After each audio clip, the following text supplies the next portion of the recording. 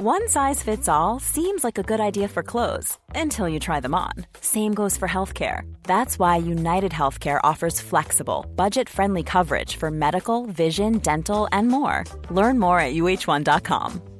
Everyone knows therapy is great for solving problems, but getting therapy has its own problems too, like finding the right therapist, fitting into their schedule, and of course, the cost. Well, BetterHelp can solve those problems. It's totally online and built around your schedule. It's surprisingly affordable too.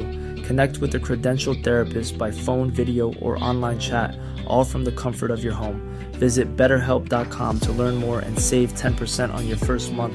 That's BetterHelp, H-E-L-P. There's never been a faster or easier way to start your weight loss journey than with PlushCare. PlushCare accepts most insurance plans and gives you online access to board-certified physicians who can prescribe FDA-approved weight loss medications like Wegovy and Zepbound for those who qualify. Take charge of your health and speak with a board-certified physician about a weight loss plan that's right for you. Get started today at plushcare.com/weight loss. That's plushcare.com/weight loss. plushcare.com/weight loss.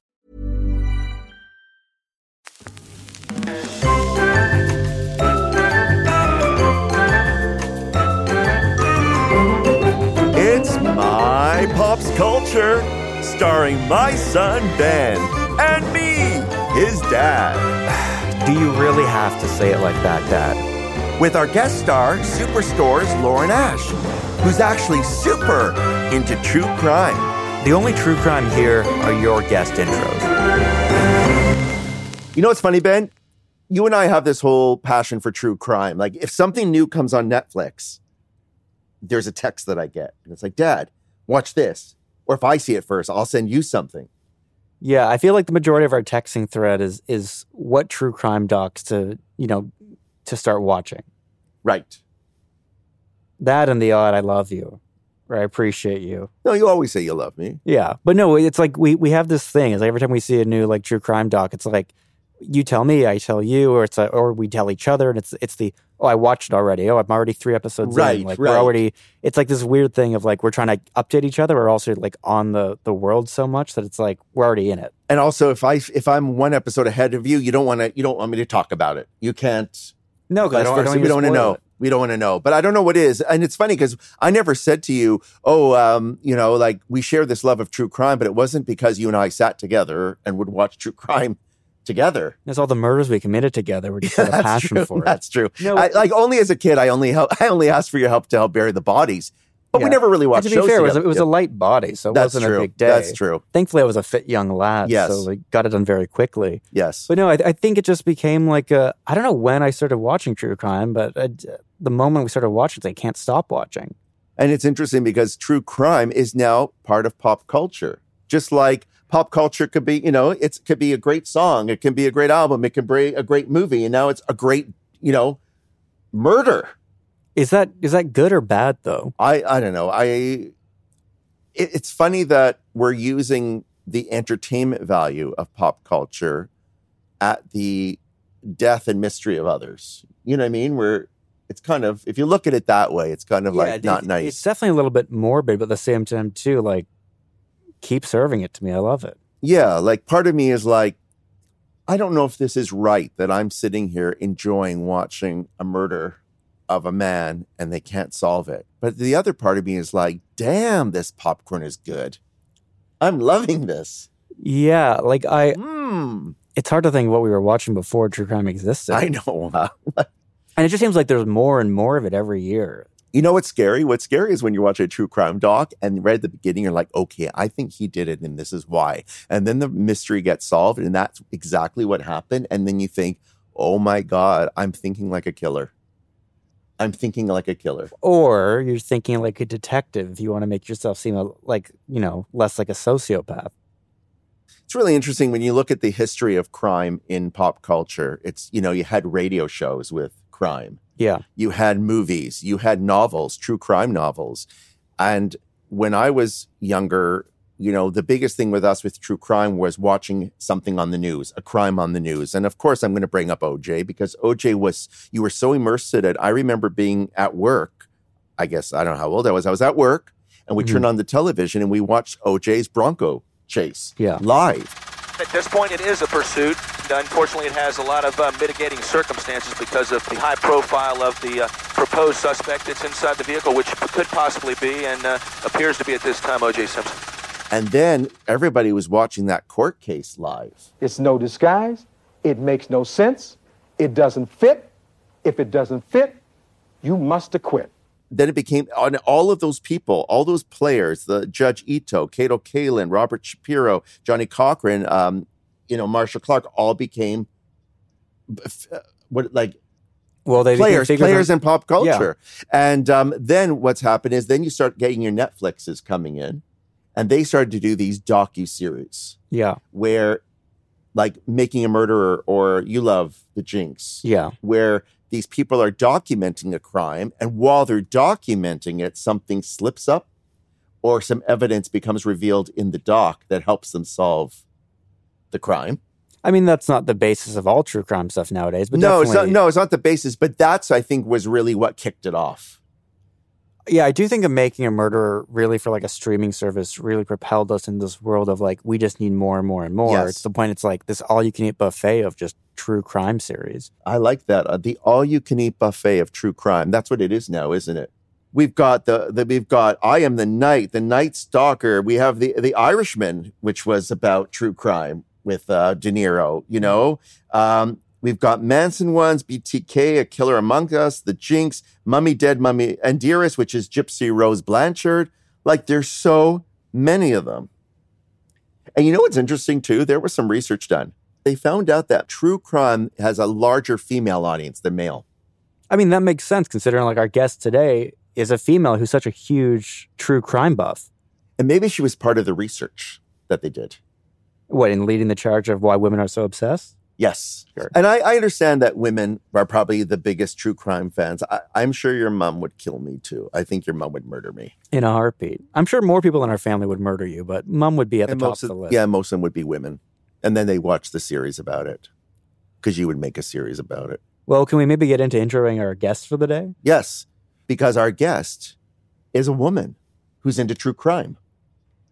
Okay, well, we have Lauren Ash. So not only is Lauren Ash one of the stars of Superstore, she is a super fan of true crime and has even started a true crime podcast. Well, I mean, I'm just excited to talk to another big true crime head. Yes. So would you like to introduce Lauren Ash? All right. Well, without further ado, let's bring on Lauren Ash. Why do you always have to say without further ado? It's like, you know, those vaudeville shows or something. It's like, without further ado, like it's not 1942. Like, I don't know. But according to you, everything that's great nowadays is rooted in something old. So if I'm doing something about vaudeville, you should be applauding me for taking a root of something from the 1940s and bringing it into 2021. No, but you didn't bring it into 2021 because you kept the same verbiage of the 1940s. That's fine. I'm just saying it has its roots somewhere, and we should appreciate those roots. This is your whole thing. Well, no, I want you to be clever. I want you to introduce Lauren like with a true crime thing. Here's a woman who makes a killing in comedy and like something clever. That sounds like good with me. Let's say that. Okay, you say her name and I'll do the intro, okay? You know what I'm saying? Here's a woman who makes a killing in comedy and in her podcast, Lauren Ash. Without further ado. Oh, interesting. Okay, what button do I push? Are you going to kill me? Because I ask this all the time. Do you see I'll what kill I did you there? for other reasons. Yeah, see you're going to kill me. Don't push that button. Lauren, are you impressed where we are? Can you see what's going on behind us, Lauren? Yeah, it feels like you're in some sort of maybe like a basement or a warehouse, like a toy store. It feels, I mean, I'm very excited. Yeah, this is all of his, I mean, not all of his collection, a chunk of his collection down here. Oh, very this nice. Is all my pop culture. This is my son calls it up my hoard, which I don't appreciate. I don't think is Colonel Steve Austin a hoard? Is a lunchbox of Charlie's Angels hoard? I don't think so. I don't think so. And some people say hoarders. I say enthusiasts. You know what I mean? Like you're just enthusiastic about collectibles. A collectible enthusiast. That's it. Okay. So that's why I'm picturing like someone on A&E hoarders, like they have like 20 dead cats. They're not a hoarder, they're dead cat enthusiasts. I'm going to fire my son and I'm going to have Lauren as my co-host, okay? How about that? Listen, yeah. I'm just saying. I'm I just want saying. to, okay, first of all, huge fan of Superstore, and I want to say congrats on you wrapped this week, didn't you? We did, yeah, we did. I've always, are you in a soundstage, or did they stage like an empty department store for that? So the pilot of the show, we actually shot in a working Kmart. Amazing. So the Kmart has since shut down, but it was a Kmart in Burbank, California. And people were literally walking around shopping as we were shooting. Obviously, the show had not existed yet, so nobody knew who we were or what was going on. Awesome. People thought we worked there. People would literally come up and be like, can you tell me where the toothpaste is? And I was like, I don't work here. I'm an actor. And one woman literally said to me, she was like, it's LA. Everyone's an actor, which I thought was amazing and true. But when we got picked up to series, they did build us a store basically on 2 sound stages, technically 3 sound stages, at Universal Studios. So it's pretty it's an amazing set, I gotta say. Because when I watch the show, I'm trying, because, we're somewhat savvy. We're in television, and we're like, I see the ceiling there, I see the lights, and I'm like, they've got to have worked this into an actual warehouse, but no, a soundstage. Amazing. Yeah, so they built it, they built the lights practically. So as you know, normally on a soundstage, you can kind of see the rafters and you can see all the goings on, but they built a ceiling and they built kind of the fluorescent lights into the ceiling so that, if you look up at any point, it looks like a real store. And then they did this really cool trick where around the perimeter, at the very, very top of the walls, they put about 4 feet of mirror. So it creates an illusion when you walk around and when you shoot to make it look like the store goes on forever. Okay, that's really cool. It's clever. Pretty cool. Yeah, it's pretty cool. Okay, I have to ask you, there's a really great rhythm to Superstore. Yes. In the dialogue. Certain shows, when I think of rhythm in shows, Veep comes to mind. Yes. Veep and Superstore. How do you, I know there is editing involved, but how do you say these lines with the rhythm that's needed? Because comedy is about timing. It's about rhythm. Talk to me about that.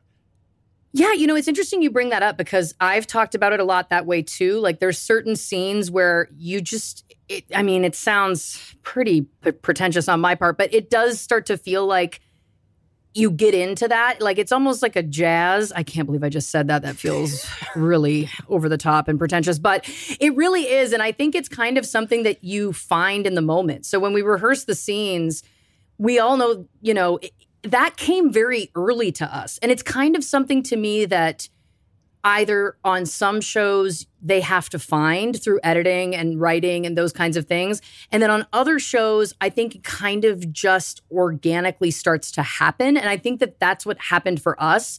We just kind of started all to gel very quickly, very early on.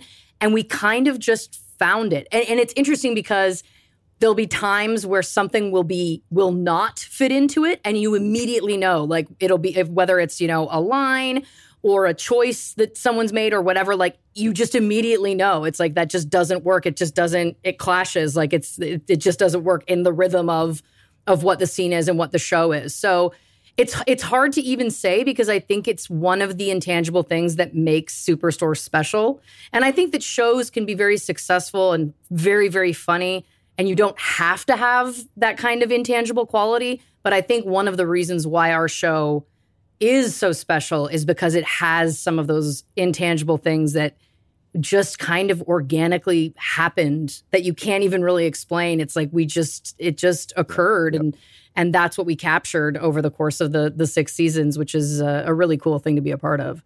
I agree. I think that, there's a lot of shows, ensemble comedies, when you have amazing characters. But I think if the characters don't gel and they don't have that rhythm and they don't have that connective tissue, you can tell if it's acting or if there's something natural happening within, like you and Glenn, well, Mark McKinney, but I'm saying, Dean and Glenn, there's this, I don't know what it is. It's that natural back and forth. Yes. Yeah. Yeah, absolutely. And I think that's a great example too. Mark and I, in the pilot, in the first episode, there's a scene where we're talking about cooking meth. Listen up, I've got an important announcement. This is your garden variety generic decongestant. And this is crystal meth, okay? The tweakers use this to make this. I used to end these meetings with some wisdom from the good book, but then someone reported me to corporate. Heck yeah, I did. Look, I'm a Christian too, but in these 4 walls, my Bible is the employee code of conduct. We all thank you for it. Yeah, you're welcome. And there's a whole chunk of that was improvised, that we improvised on the day. And we went for a while. I think because we were both just like, nobody was stopping us, truthfully.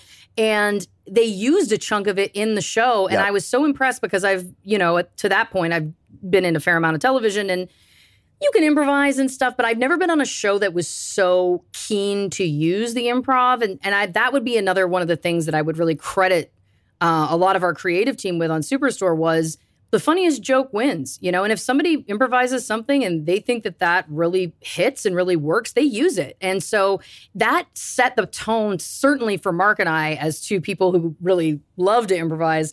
That set the tone for us right off the top, that it was like, let's go. They're gonna, if they're gonna play ball and they're gonna, give us a shot, once we've gotten the lines and they're happy with us getting it scripted, we've shot almost every single scene for those 6 years. We would shoot improvised versions of. We'd get it as scripted, and then we would always do a pass where we improvise and stuff like that. That's pretty amazing. Yeah. You're a big improv. Well, we're both improv fans. Yeah, especially shows like Curb Enthusiasm, but also in Toronto, I took some years of improv. I liked going out to the shows. How's that going for you, Ben? Well, I'm in a basement with my dad, so apparently it's going great. Listen, that's more than a lot of improvisers can say. So you're doing something right. I love going out to improv shows. So to hear the fact that improv is making its way into the show is really, really cool. And Lauren, that's your background. Yes. Correct? You're a comedian, right? Yeah. So you've had that training. One of the things I love about improv that people say is that improvisation is a gift. Isn't that the whole thing? They give you a gift and you accept that gift and run with it. Am I wrong, or is that the whole gist? Yeah, I mean, totally. You can look at it that way. It's about, I think that the reason why I really love it and I have such an affinity for it is it's the idea of regardless of what the emotion is you're playing in the scene, it's the idea that everything is game, that it's saying yes to each other. And it's let's, as adults, if you're doing improv as an adult, it's we're on stage playing makeup. We're playing imagination on stage, which is in and of itself ridiculous, right? Yeah. But it's if we're going to do it, then let's do it. Let's really commit to it. And if that's to me what the magic of improv is that if you have people that are really committed and really willing to really get into the moment and take it really seriously, it can be really awesome. And it's and that's again part of doing it on the show and using it kind of in that way, as somebody who started out in improv and has that background and now seeing it as a tool on the show, on a TV, a major network television show. It's very cool to see that it's there is kind of an application that is used past just, being on a stage in front of 12 people at the Bad Dog Theater in Toronto, which is what I did for years. Yeah. It's cool to see it kind of extrapolate out. I think it's amazing. You mentioned network television. It's really hard to have a hit on network television now. So kudos to you guys, first of all, to get that. But also, you guys are now in this really amazing place because you've got streaming and network television happening at the same place. You've got this mushroom cloud of Superstore exploding. Yeah. That must be phenomenal to watch.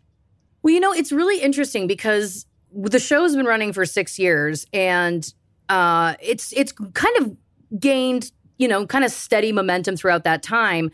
But the show, it was announced it was the end of November or early December last year. It was announced that this was going to be our last season, which is very sad.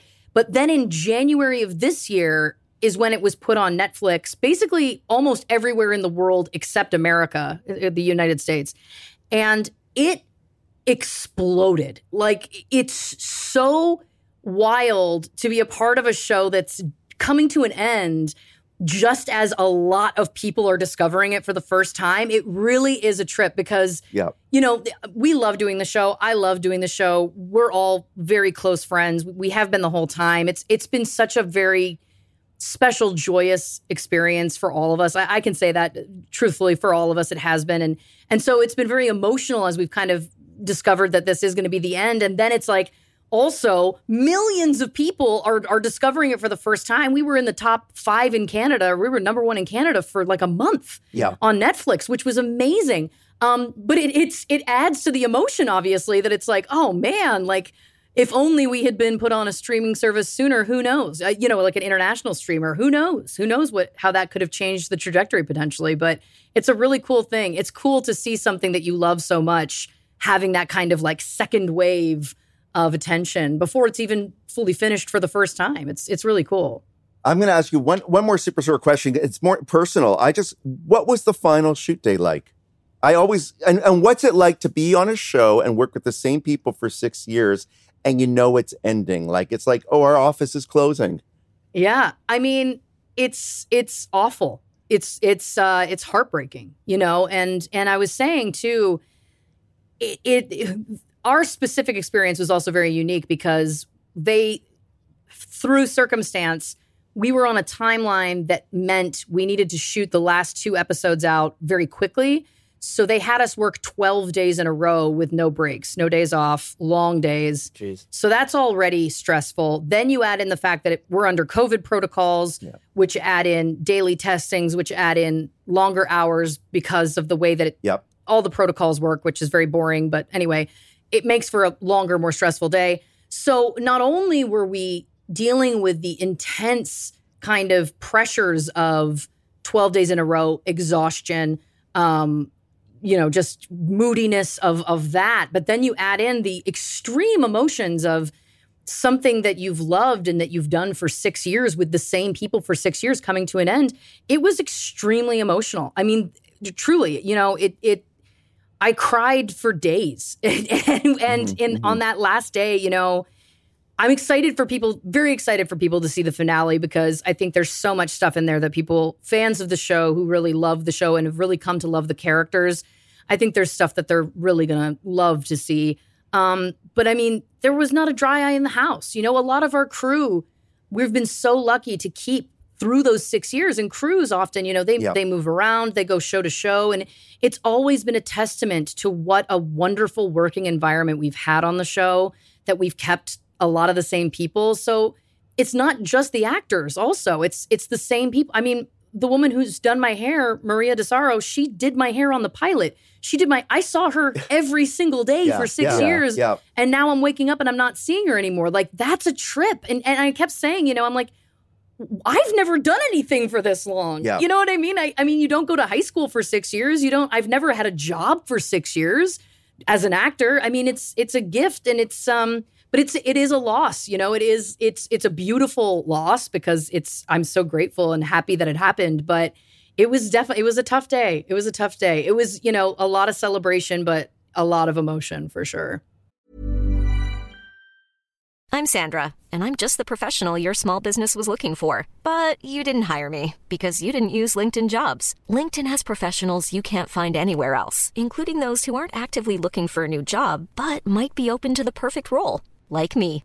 In a given month, over 70% of LinkedIn users don't visit other leading job sites. So if you're not looking on LinkedIn, you'll miss out on great candidates like Sandra. Start hiring professionals like a professional. Post your free job on linkedin.com/people today.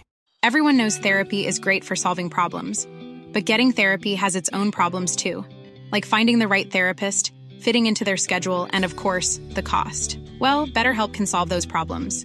It's totally online and built around your schedule. It's surprisingly affordable, too. Connect with a credentialed therapist by phone, video, or online chat, all from the comfort of your home. Visit BetterHelp.com to learn more and save 10% on your first month. That's BetterHelp, H-E-L-P. Somebody once said to me one time that working on a television show is like summer camp. And you go to summer camp every year and you have the best time and you have your inside jokes. Mm-hmm. And then summer camp ends. And you sort of don't see people again, or it's just, that magic time is over. It definitely feels that way, for sure. I think that's a good analogy in a lot of ways. It does feel like, for me, I've said quite often, I feel like I get up and I go to work, but going to work is like I hang out with my friends and we happen to make a TV show in the process. Like, it really was, I think, and I've worked in TV a fair amount, and I just know that later in life when I look back, this is a special one. Yeah. It just is. Yeah. Okay. Thank you for being so upfront and so open about Superstore. I just love that stuff. I love that you opened up. I'm really happy you opened up about the last day of shooting. that's special to hear for us. Yeah, it was a very special day. I am genuinely excited for people to see it because we were all very invested. So speaking of invested, you know what we're invested in? We actually love true crime. You and me both. Is that a horrible segue? That's a horrible segue. I was thinking of a segue that was more like, well, on the topic of loss, let's talk about murder shows. Okay, well, there you go. This is okay. So first of all, I want you to tell me about your podcast. Yes. First of all, because we are obsessed with true crime, and that's how we want to talk to you how true crime is really pop culture now. Oh, big time. So my podcast is called True Crime and Cocktails. I started doing it with she's my cousin by birth, but she's my sister by life. Her name is Christy Oxborough. She lives in Moose Jaw, Saskatchewan. And it was a beautiful silver lining of the pandemic, which is we are in this wonderful Zoom world that we are functioning in now. And we both discovered that we had hugely gotten into the new Unsolved Mysteries on Netflix that came out last year. Yeah. And we were having these late night drunken conversations on Zoom. And I said, you know what? I think we need to start recording these and sharing them with the world. And so we did. And Christy kind of made a comment like, maybe I'll just do like a little research, like kind of just like threw it off.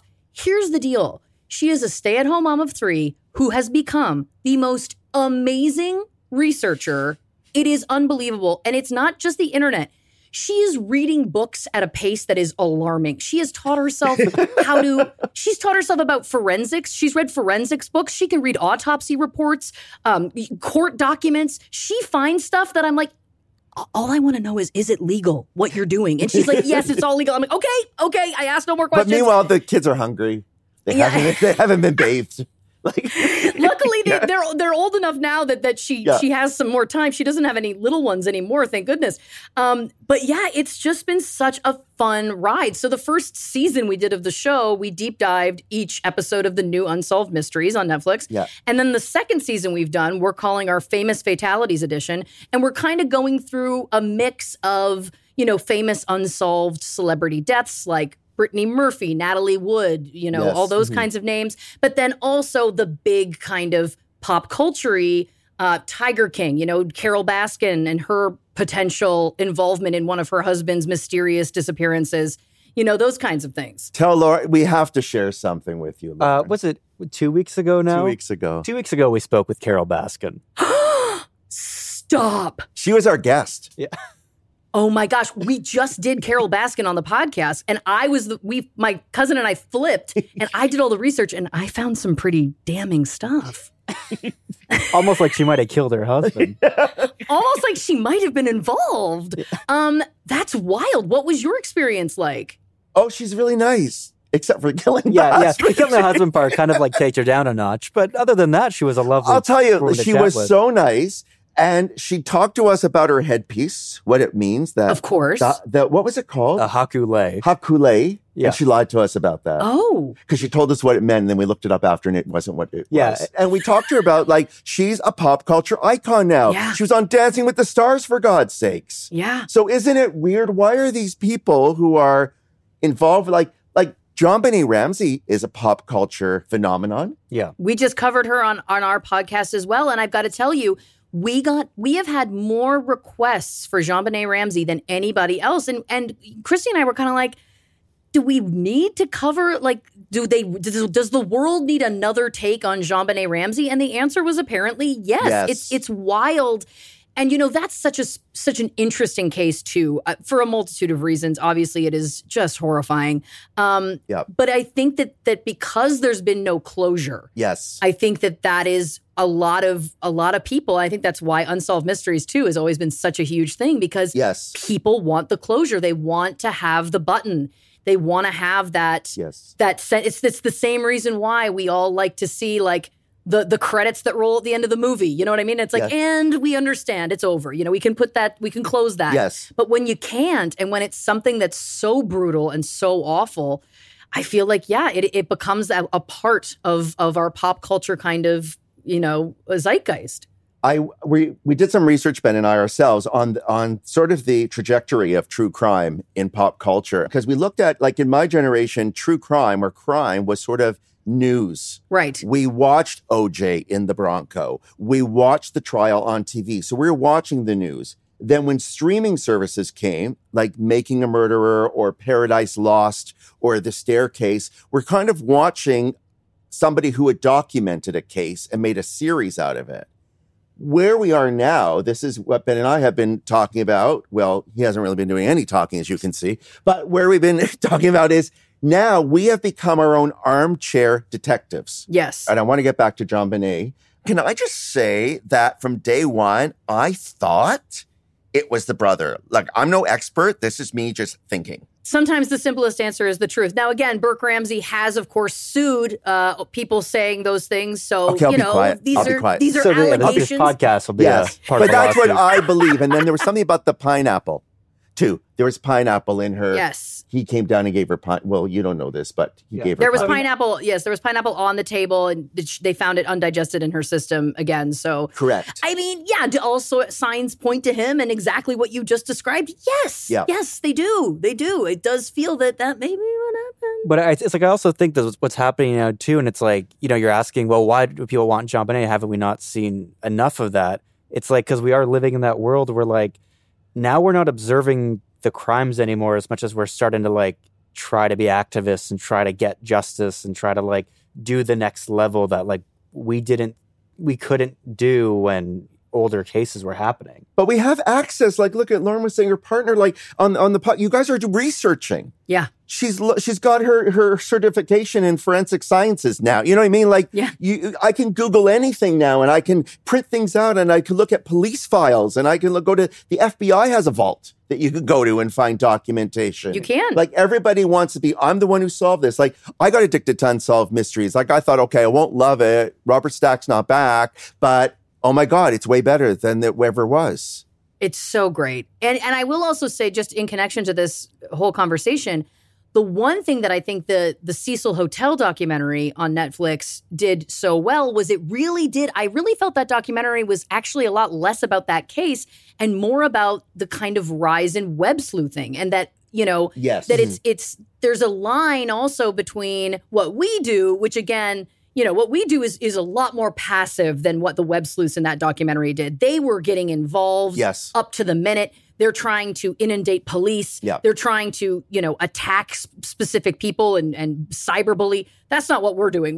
You know what I mean? We're very, very passive little Canadians who are just, you know, reading our very legal documents and then talking about them on a podcast once a week. But it was such an interesting look into exactly what you're talking about, which is that anybody now has the ability to do those things. There isn't the same kind of veil of mystery that there was even 10, 20 years ago. I feel like there wasn't the same kind of access that you can get now if you have like access to Reddit. Yes. You know, it's wild. I guess the thing is, like, why do you think we become so obsessed at this point? I am obsessed with serial killers and true crime because for me, I can't kill a bug. Like, the idea of it makes me feel so sick and bad. I can't kill a roach. Like, I live in LA. Like, there's roaches that are this big, and I'm just like, I can't do it. So the idea, trying to wrap my head around what that is and the psychology of that is endlessly fascinating for me. So for me, it's a lot about like just trying to understand something that I truly do not understand. I think for some people, it's also about wanting to get justice, that like maybe if we keep looking and keep talking and keep brainstorming, maybe we can get justice for some of these victims. And I think that that's great. I think that, again, it's, you know, to a level, again, we can't start, injecting ourselves into police investigations and all of those kinds of things necessarily. But it's a great question overall, because if you don't fall into one of those two categories, it's a great question. What is the appeal then for others? Yeah. Like you were talking about the web sleuths, like when you look at the doc, Don't Fuck with Cats. Right. Luca Magnotta, those were those two. Yeah, and they were the ones that like really brought the case open. They found him. Yeah. They actually found him. Yeah. You know what? I just feel, I don't know what it is. I am obsessed with it. I think the minute it starts, I'm trying to figure out right from episode 1, who did it. Yes. You know, like the staircase. Did you push her down both? Did you push both those wives down the staircase? Yeah, this? Well, I mean, it was because then you get all the internet theories, right? Like the owl theory was a big one with the staircase. Yes. And I was like, I don't believe the owl theory until you put in the thing of like, oh yeah, but the first wife also died by being pushed down a staircase, which takes a theory like, all out of there. Lauren, is it wrong that true crime is part of pop culture? And I'm going to bring up someone like Manson. Mm-hmm. Manson has returned in Once Upon a Time in Hollywood, Quentin Tarantino. He's in Mindhunter as well. Mindhunter, Right. he's now in the series on, Hollywood Suite. Hollywood Suite, But it's Helter Skelter. Helter Skelter has come back as a new series about revisiting the Manson. And I'm not saying he's held up on a pedestal, but he is really pop culture. Yeah, you know what? It's a very interesting debate because when you kind of start, and then Richard Ramirez too, he's having a real kind of renaissance with the Night Stalker. But what was interesting about that too is that they talked very little about Ramirez. They didn't get into any of his kind of childhood, any of his upbringing, not in any sort of significant way. Right. Which is also deeply fascinating when you're painting the picture of what a true monster he is. It's a really interesting debate because it does beg the question, are we romanticizing this? Do we need to keep coming back to this well? Do we want, to find other actors to portray these serial killers again in other content? I don't know. I like the content quite often. So I feel like to me, I'm like, I thought Once Upon a Time in Hollywood was interesting because it was a choose your own adventure. It was a what if. Yeah. And isn't that a kind of interesting take, kind of almost subverting the genre where it's like, what if this didn't become the story that it became, Yes. That's interesting to me. So I thought that was kind of like, it was almost like a comment on our obsession with true crime. I don't know if I'm giving Tarantino too much credit or not, but No, Tarantino, I think what he did is he said like, let's turn the tables and let's kill these mothers. Yes. Which of course, again, which everybody wants to see, right? We would all love to see I that. think I'm with Lauren. Like, I like the unsolved crime because we're not bringing focus back to the murderer or the serial killer. We're not talking about Ted Bundy again and putting him in the limelight, or Manson, where it's an unsolved mystery. We hopefully will solve it. Like Paradise Lost, three documentaries before they were able to figure out what you would say. Yeah, well, I've bugged you for 2 years to watch it, and you won't read watch the it. So Wikipedia. don't go. Yeah, I've read the Wikipedia, so at least I know that. Lauren, please tell him to watch Paradise Lost. He won't. You know what? I have a hard time watching. with like the dead children, though. That's a very small part of it. I just have a hard time. It's about the that. people who were accused. That's really. I know, but when that's involved, that's the only part of true crime docs I have a hard time stomaching. I do too. And the few times that we've dealt with stuff on our podcast about the child deaths and those kinds of things, that's really where we lean into the cocktails portion of the title of the show. Yes. Is that we end up going off the rails a little bit and because it's like, it's so hard to talk about. It's so hard to think about. And we never want to, we never want to make light of those victims. And we also never want to, we never want to dwell on it either. I never want to get into, we never want to get into the laying out all of those details either, because I think there's also, that's kind of a questionable thing. So I hear you. I don't love the child stuff either, but I do agree that Paradise Lost, it is a lot about the journey about those accused. Yes. And my goodness, that's a wild ride. And basing an accusation based on how they look. Yes. So that's why. Well, I mean, I'll watch it because Lauren's recommending it. Thank you. Thank you, Lauren. Well, it's taken him like 5 years. So you brought up cocktails. We want to do a little game with you, Lauren. Yes. Ben, you want to announce this game? What do you want to call this game? Well, just call it True Crime and Cocktails. True Crime and Cocktails. Yeah, there we go. Love it. Because you love both things, we thought it'd be fun if we name a killer. Yeah. and you pair a cocktail with the killer. I could not love this more. Yes. Okay. Go first, Finn. Charles Manson. Bloody Mary. Oh my gosh, she's so good. Right? Yes. Yeah. Yeah. Yes. Or, oh no, I was going to say something totally, no. What were you? No, I was, well, because Polanski was involved, she was going to be a bloody Rosemary's Baby. Well, I mean, I was kind of, yeah. Okay, I was trying to be so quiet. I was going there without going there. Yes, you know what I mean? yes. Just trying to be a little more. Robert Durst. Oh, Robert Durst is a gimlet. Don't you think? Why? Why a gimlet? I get it. Because the sound of it. Yeah. Well, I don't know. Like, to me, it's like He's sour. I don't know any human who I've ever been out with that ordered a gimlet in my life. And to me, anybody who is going to dress up as a woman and pretend to be a mute for multiple years to avoid prosecution for a crime, that's a very unique bird. And much like a gimlet is a very unique and not often ordered drink. You know, she's got a really good thought process to all these drinks. I'm taking this seriously, okay? It's not like freaking random, you know. It's not like, it's not like, it's like, you know, an old fashioned because I don't like old fashions. I don't like Robert Grace. I like that there's levels towards it. There's levels. We have 3 more for you. Okay, what's the next one? What about Ted Bundy? Ted Bundy? She's thinking. Honestly, I think Ted Bundy is like a classic bottle of Budweiser because he was the all-American looking, you know, handsome guy next door that no one expected. You know, like he was the affable kind of, you know, Zac Efron played him in a movie. I mean, come on. To me, he just exudes like Americana. And he has become such a, you know, fixture to me in the kind of true crime pop culture world. And I think that it's because he's so attractive and that speaks so much to Hollywood and beauty standards and all of those things that it's like no one can believe that a pretty man could possibly do these crimes, you know, which is such a funny thing to even think or say. So to me, he reminds me of like pure, you know, dude, Americana, Budweiser beer in a glass bottle. Is it me or does Lauren have a bit of a crush? No, I draw a line. And I thought you were going to say Budweiser.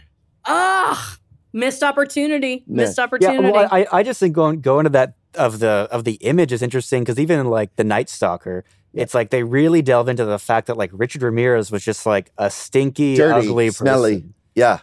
And it's like we can believe it. But he also had a lot of female interest back then. And if you look at him in certain lights, he's got these cheekbones. With the sunglasses, I was like, he could be a Calvin Klein model. Yeah, he's in Abercrombie. Circa 2001. Yeah. He could have been a Calvin Klein model. Yeah, he's got the cheekbones. He's got that ugly hot thing. You know what I mean? Okay, I'm going to say, this one's O.J. Simpson. But I don't want to go with the obvious choice. I want to go with something that maybe isn't the obvious choice. Because a screwdriver you think is the obvious choice. Right? I think for OJ, I love that I'm just rattling through so many in my own brain. She was thinking mimosa. I would think she's... A mimosa also, yes, also true. No, you know, I think OJ, I mean, whenever I think of OJ, I think of his quote, "I'm not black, I'm not white, I'm OJ." Yeah. Which makes me feel like, you know, maybe a dark and stormy. A dark and stormy, you know, like it's like I'm mysterious, I'm unique, I'm my own thing. You know, is there white rum? Is there dark rum? Is there both? Probably, you know. She's a deep thinker. Oh, I love it. I love it. I love the game. I just love the game. So I want to play it right. This is the trick one, okay? Well, there's no right or wrong. I just thought you're the expert here. Okay, this is the best one. The Menendez brothers. Ooh, okay. Yeah. Love it, first of all. You know what it's going to be? What is that called? I love that I'm trying to reference drinks now that I can't even think of the name of. Man, what is that drink called? It's the one where you have the glass of cider. Is it cider? And then you drop the shot in it. You know that one? Oh, you drop a shot glass. And then you chug the whole thing. It's like a Jaeger bomb type vibe. A Jaeger bomb. That's what it is. The Menendez brothers are a Jaeger bomb, okay? Because individually they don't work, but together they become something very specific. Look at that. You know, we spoke earlier that we were able to get Carol Baskin on our podcast. If you could have a guest on your podcast as part of the true crime world, let's say someone living today. Okay. Who would you love to have on your podcast? Well, you know, it's interesting because we recorded an episode last night and we started talking because our latest episode that we recorded that hasn't come out yet is about a 3-part Dateline called The Widower, which is talking about this one guy who may or may not have killed a couple of his 6 wives. And we were talking about how he had appeared recently on someone else's podcast. And so we got into this discussion, and I was like, you know what? I was like, I don't think I want to talk to him. I don't think that I am interested in actually in having that whole thing, because again, for him, when you get into the psychology, he is an admitted massive narcissist, believes he is smarter than everybody, believes that he's going to get away with everything. And I'm like, it kind of is feeding into his own, vibe. Yeah. Like he calls, like, when the cameras turn on, he's like, oh, here's the Tommy show. Like he kind of has this whole thing. And I'm like, I don't know that I really want to be a part of that. So for me, it would be, I would want to talk to some of the detectives. Right. It's some of the people who had, at the time, one of the reasons I was obsessed with The Night Stalker on Netflix is because it was from the perspective of those detectives and getting to kind of hear their side, getting to hear about Dianne Feinstein and that whole thing, being the mayor of San Francisco at the time, which I had no idea about that detail. And as I consider myself someone who knows a fair amount about most serial killers, not something to brag about at all, but it's just a fact. But that was interesting to me, is hearing how they pieced the case together and what the kind of roadblocks were and stuff like that. So I definitely know there is a detective. I'm blanking on his first name, but his last name is Kading, and he was actually the gentleman who was assigned to the Tupac case, the Biggie Smalls case, and the Elisa Lam case. He's here in LA. And I would have to answer him because Christy is such a fan. In all of her research, she's read his books. She has seen a million interviews with him. And if I didn't say him, I would be breaking her heart. So that would be my number one choice, would be somebody like him who's had a very prolific career with a lot of big name cases. Yes. Because I feel like that's someone that's really going to have a lot of insight. Is there anything holding you back to reach out to him? No. I think that you've just inspired me literally now. Just do it. Yeah. Are there any true crime series that you rewatch? Well, Tiger King, if it counts, I watched it in a day and then I watched it again the next day. Yeah. That one for me, I was so fascinated by every aspect of it, because everyone to me in that was an asshole. Everyone in that there was no good guys. Yeah. And that's rare, I feel like, for watching something that's kind of true crime based. In terms of other ones, I did watch Making a Murderer, the first season. I did watch that through a second time because I was really fascinated by the court side, the legal stuff. Yes. Kind of getting my head around, how did this all really happen? But then also, really needing to take a second look at the facts and how did they build this case and how did he, Right. That one really fascinated me. And then other than those two, I'm trying to think if there's anything else I watched a second time. I don't think so. I think those are the only two that I had kind of gone back a second time. Sometimes we'll go back if we're doing a certain case and I'll go back over little parts. Right. Yeah. Depending on the episode. But those two definitely for pleasure. Yeah. Well, I was just thinking it's so crazy. Someone else's pain is Lauren's pleasure. Yeah, no, God. Well, let's because I've rewatched The Jinx 4 times now. And it's Sorry. it's weird. That's the other one. And that's a 3-timer for me. That's a 3-timer for me. It's funny because it's I feel like some people are oh, I've rewatched, The Office or Parks and Rec. It's just a good, light, feel-good show. And I'm like, no, I love just watching Robert Durst talk about why is mommy on the roof? And that whole thing is I can watch it more and more. For me also, I'm also the terrible person that if I meet somebody and they're I haven't seen it yet, I'm well, we've got to watch it. And then I just sit and that's, yes. I watch them watching it. You know what I mean? I did that with my brother when I saw The Jinx. I was have you seen The Jinx? He's no. So I went to his place. I sat him down. We watched the entire series. You didn't do that with me with Paradise Lost. You didn't. No, you haven't done that with me with Paradise Lost. We found out today that your podcast is #1 in Mongolia. It is. So what do you think it is about your podcast that appeals to Mongolians? Well, we've looked into this because we're dying to know. And there is a Mongolian podcast called Crime and Cocktails. And it's Mongolian. Oh. And so I think what happened, because when we first debuted, we were very quickly very popular in Mongolia. And so I think truthfully it was either by accident, people looking for this very popular thing there and then accidentally finding us, or because they already have something of that kind of interest, then they found us. But the thing is that they've stayed with us. So for whatever reason, whether it was by accident or because it was of similar interest to begin with, they have stayed with us and we have stayed really high in their rankings kind of ever since, which is so cool to think about.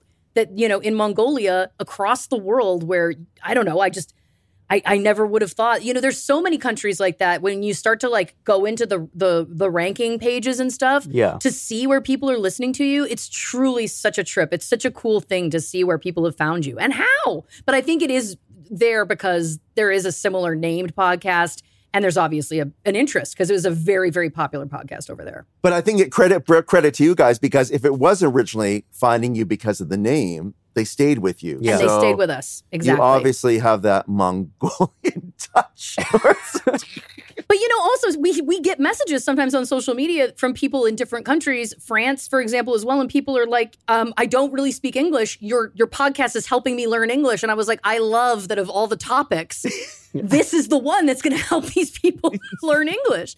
Brutal murders. But, Yes. Imagine. Welcome to Canada. Yes, I killed Robert Durst. Yeah. What? Yeah. Yeah. Sorry, what would you like to order? John Benet Ramsey. Yeah, exactly. Exactly. Okay, Lauren, here's my last question. You brought up the Natalie Wood mystery. Yes. What stories would you like to see come to a true crime doc? The number one for me currently is George Reeves, because that was one that was brought to my attention recently. And then we watched, I think it's Hollywoodland, I think is the movie that kind of... Ben Affleck. Yes. And so I didn't really have any knowledge of who that was. Do you know who it is? I actually don't know about George. Tell Ben who that is. So George Reeves played Superman in the original black and white TV version. And he was kind of like this... He blew up at the time, but then he was trying to kind of transition into film again and was having some trouble. Long story short, I'm really paraphrasing, but he was prone to depression. He had also had an affair with a studio head's wife. And one night there was kind of like a little party going on at George's house. He comes downstairs. He's like, what's going on? His other wife at this point. And then he kind of has calms down, has a good time, goes upstairs. And then they claim a gun goes off and he killed himself. Mm-hmm. But there is a lot of speculation that someone at that party may have killed him. And it really, when you start to dig in, it's very, very interesting that they kind of painted this picture that it's like, well, he was deeply depressed because he was an actor that wasn't doing what he wanted to do. So obviously he killed himself. And I'm like, well, hold on a second here. There's a lot of actors. That would be every actor. Exactly. I'm like, we'd be having a real public health crisis if that was a true 100% of the time.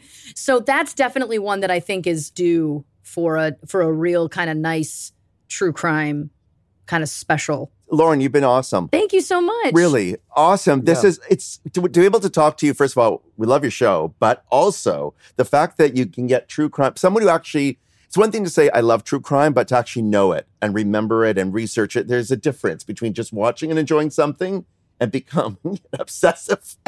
Sick. Well, and I mean, it's so true because it's such an in thing right now. And I think it would be easy to be able to like create a pop, using true crime as a name. And that really hasn't been it. It really has been because both Christy and I truly are deeply immersed into a love of that world. And lucky enough, now it is very popular. So there is a platform and an interest in the show, which is great.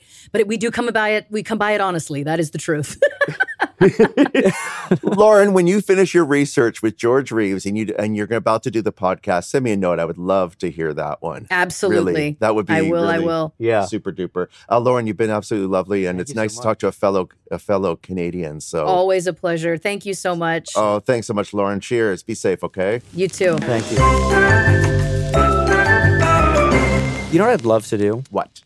I would love just grab a cocktail and just have another chat with Lauren about true crime. I feel the same way. I would love to just kill somebody. Not quite the same. Oh, okay. I thought you were more going to be on that one. Like after that podcast, I was more like, you know what I mean? Hankering to do. I'm actually hankering to kill somebody. I mean, the more time I spend with you, the more I'm like, I could definitely murder somebody. I don't understand what you're trying to say with that. It's fine. Mm-hmm. As long as you don't get it, it's cool. Oh my God. Can I just say that Lauren Ash was so much fun. No, it was great. I mean, like the thing is, like, we love true crime shows. Every true crime show that comes out, like, we're always texting about it. So to be able to like sit and talk with someone who just is as obsessed with true crime is just such a pleasure. Is it wrong to say that true crime is fun? Is that because it was?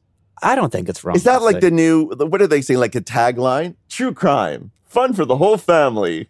I mean, yeah, if Discovery ID takes that, we can definitely sue for rights, but... Hey, Dad, true crime. Fun for the whole family. Can I tell you, it's one thing when you have a topic and you talk about something and you can have a discussion about it. It's one thing where on both sides of the table, you have a real passion for something. Yes. You know, she's bringing up moments of a true crime mystery. We know exactly what she's talking about. We bring up something and there's an energy and excitement about sharing our love of this topic. But even like playing like the drinking game with her. Like, that was the best. It was great because she wasn't just doing surface level answers. There was a thought process. There's a reasoning. It's like those were answers of someone who loves true crime and enjoys true crime and gets the individuals and gets the murders, gets the cases. Well, she said what she loves about true crime was the psychology behind it. And so here she is really thinking about what drink would go with what murderer. Yeah. And she was 100% right. I mean, got me thirsty. Okay. No, but she's such a talented actress. She's so funny on Superstore. And now she's got this podcast about true crime. And it's like, oh my God, that's your calling, Lauren Ash. True crime. No, she was absolutely great with it. You know what? With Lauren, it would be a crime if she did not continue this podcast. I think she'd make a killing in the true crime career. People would murder to have their own podcast. Okay, that's better. That's a good one. Yeah. That's a good one. I would love to study the psychology of why we are so entertained by true crime and why it has become part of our pop culture zeitgeist. That it actually, a show about Manson, you watching? Yeah. You know, it's like, we're entertained by this now. Well, we're entertained by it, and it's like there's this crave and this need for more of it. Like she was saying, like, you know, she's getting calls about doing JonBenet Ramsey again. It's like, well, this has been done hundreds of times, but there's still this fascination. It's like, give us more. Like we're not done salivating yet. I think it's I think more so the unsolved mystery. Any mystery that's not solved and they say... Yes and no, because even like with any new Manson thing that comes out, it's still a fascinating piece of work, even though we know the story and there's been justice towards people. I agree with that one. But what I'm saying is we all know how Manson ends. We all know how the story ends. We don't know there's never been a definitive JonBenet Ramsey end. There's a lot of these stories like, did it really happen that way? Especially in Hollywood too, because Hollywood, the studios that would spin it and the PR companies. No, I get that. All I'm saying is, I still have an equal fascination and desires with stories that I know the ending when there's more of it. Just as with stories that there is no ending, and I also want more of that as well. Oh, because I think I'm more of an armchair detective. Well, I've always considered you an armchair dick. You know what, Ben? I try to just have a nice conversation with you, and you know who the real dick is? You. Oh, that's... a nice conversation. I'm telling you, this is a term now, armchair detective. And you turn it around and call your father a dick. That's not very nice. You're a big armchair dick. Okay, that is the real crime. The real crime is how you treat your father. You got that ADE, that armchair dick energy. Is that your out? Is that going to be your clever out of this podcast? I never said it was my clever out. No, I'm saying like this is a mystery, a true crime. We're doing a true crime pop culture. What would be our out to end it? Give me something clever. And the true crime. Yeah, because I always do a clever out of the podcast. You think you do a clever out. I know I do a clever out. It's no mystery that I don't do a clever out. See what I just did there? You would never be able to do it that quick. You'd make a good case. A mental case. Okay, you can't say that anymore. You can say mental case. I don't think you can say that, Ben. Someone would kill you if you said that. Oh, is that your clever out? That was my clever out. Is that your new clever out? That was my clever out. Anyway, shall we wrap up our true crime popular culture? Let's wrap it up. My pop's culture about true crime. Mm-hmm. Okay, so give me an out and we'll go. Why are you put the pressure on me now? Mm-hmm. Mm-hmm. I mean, the real mystery here is how we're going to end this podcast. Mm-hmm. Okay. Mr. Mystery. Okay, well, at least the music's coming on. Mm-hmm. We just end it that way. Okay. So don't forget to click on that subscribe button to keep up to date with our kooky antics and dazzling interviews. Dad, the episode is over. Drop the act.